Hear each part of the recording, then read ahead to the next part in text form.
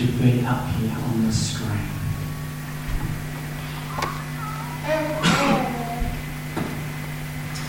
It says, "In those days, Caesar Augustus issued a decree that a census should be taken of the entire Roman world. This was the first census that took place while Phaniane was governor of Syria. And everyone went to his own town to register. So Joseph also went up from the town of Nazareth to Galilee, to Judea, to Bethlehem, the town of David, because he belonged to the house and the line of David.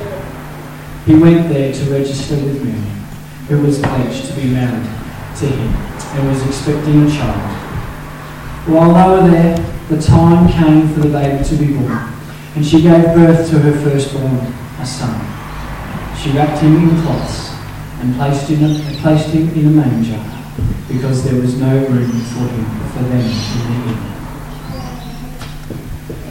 May the Lord Jesus Christ be honoured this morning by you, those who have chosen to come, despite the food preparations, despite the family, perhaps even despite the present opening that may or may not have occurred already this morning. Perhaps there's a debate in the family that it should have already happened. May God be honoured by you this morning, choosing to give your first fruits on this day, the best of your time, to come before Him this morning. So far this Christmas, we've been considering some of the mystery that comes behind some of the messages we have at Christmas time. We've looked at love and the role that obedience plays in love. We've also here looked at Christian hope and how it is founded on truth. We've also talked about joy, and the joy that we have in Christ needs to be fulfilled in bringing glory to God. But this morning, as we come to Christmas Day, we look at one more thing. And we're just going to look at it shortly this morning, but simply, Jesus' life is perhaps the biggest mystery of them all. The King of Kings, the Lord of Lords, the Prince of Peace, Emmanuel, God with us, wonderful Counselor, comes to us not with ceremony, not with pomp, not with grandeur, but rather in the way that we read.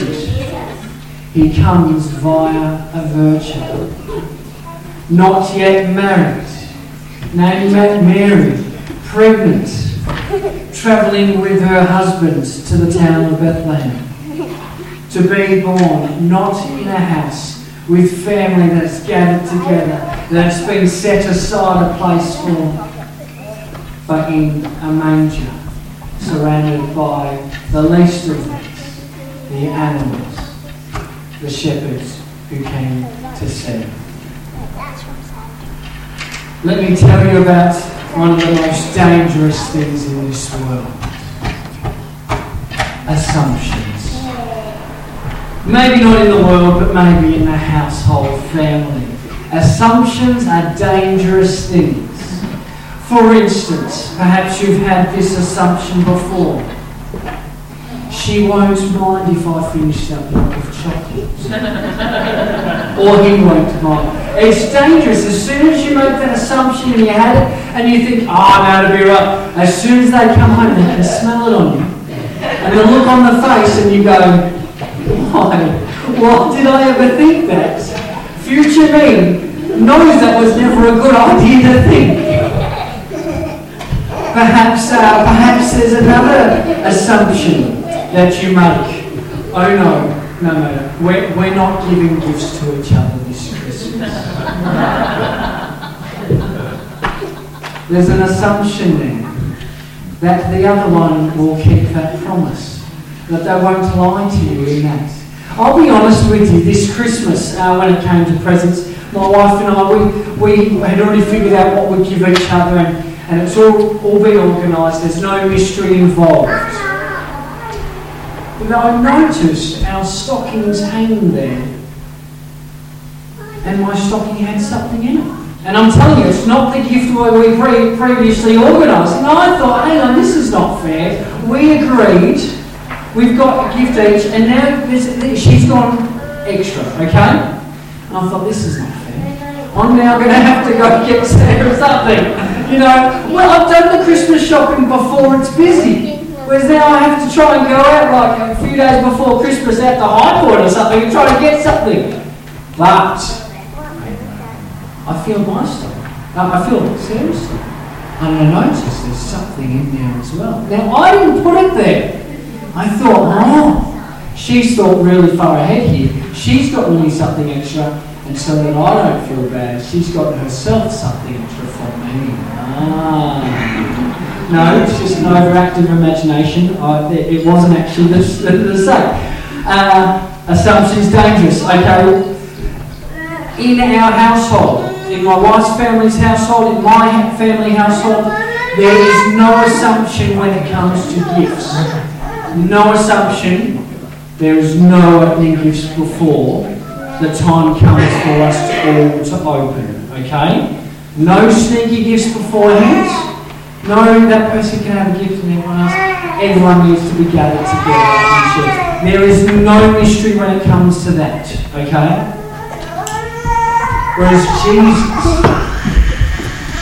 Jesus was a mystery. He was a mystery to the Jews who believed that he was going to be their Saviour, their Messiah. They expected their Messiah to come and to overthrow the yoke of the Roman Empire, to help restore Israel to its former glory, so that Israel could sit up once again and to be the envied nation of all. That the Messiah would come and others would be able to see God through the greatness of Israel. And that's what they expected. That was the assumption that they had of what things would look like. But that's not how Jesus came. Jesus' kingdom was going to be far greater than what they even imagined. His kingdom wouldn't just be for Israel, but it would be opened up to people of all nations who choose to believe. Just as his birth isn't what perhaps even we would have expected at the time, it isn't what they expected. So too his life, beyond expectation. The things he said constantly, time and time again. He had to keep correcting people's thinking. People kept making assumptions. Oh, Jesus, you want us to... No, that's not the way it is. The Pharisees would come and say something to him. No, you're not even approaching it in the right way. Despite the fact we live so far along, still he is a mystery today to many. They don't see him fully for who he is. I think even sometimes you and I can cloud Jesus in mystery because we sometimes don't understand him for who he is fully. Our expectations, even now, sometimes get in the way. For those who don't know, I have a twin brother. That makes for present time really interesting because naturally there is a sense of rivalry. When we were younger, generally we often just get given the same thing, just a different colour. But as we got older, we didn't set the expectation, but I think people just understood that we'd like to be appreciated for ourselves sometimes. And one particular birthday, for our 19th birthday, we were out for dinner with family. Just a simple thing. And we're sitting there and my sister, I did write one of my siblings, but I've blown it already, my sister. She hands my brother a gift. And we were musical kids. Okay, we grew up learning piano. And he opens it up and here's this book of piano sheet music of, just current day artists. So I don't know, let's modern day version of like there's an Ed Sheeran song and there's, I don't really know the rest of the modern day artists. But, he looks at and you can see just like the excitement and the joy of like, I can't wait to get home, even if it's going to be late, I'll just get on the piano with the soft pads on and all the notes and play this thing. You can imagine me sitting there thinking, that's his excitement. Like, he got that. What am I going to get? Like, this is going to be exciting. And you could just imagine the look on my face when I opened up the book about men's depression.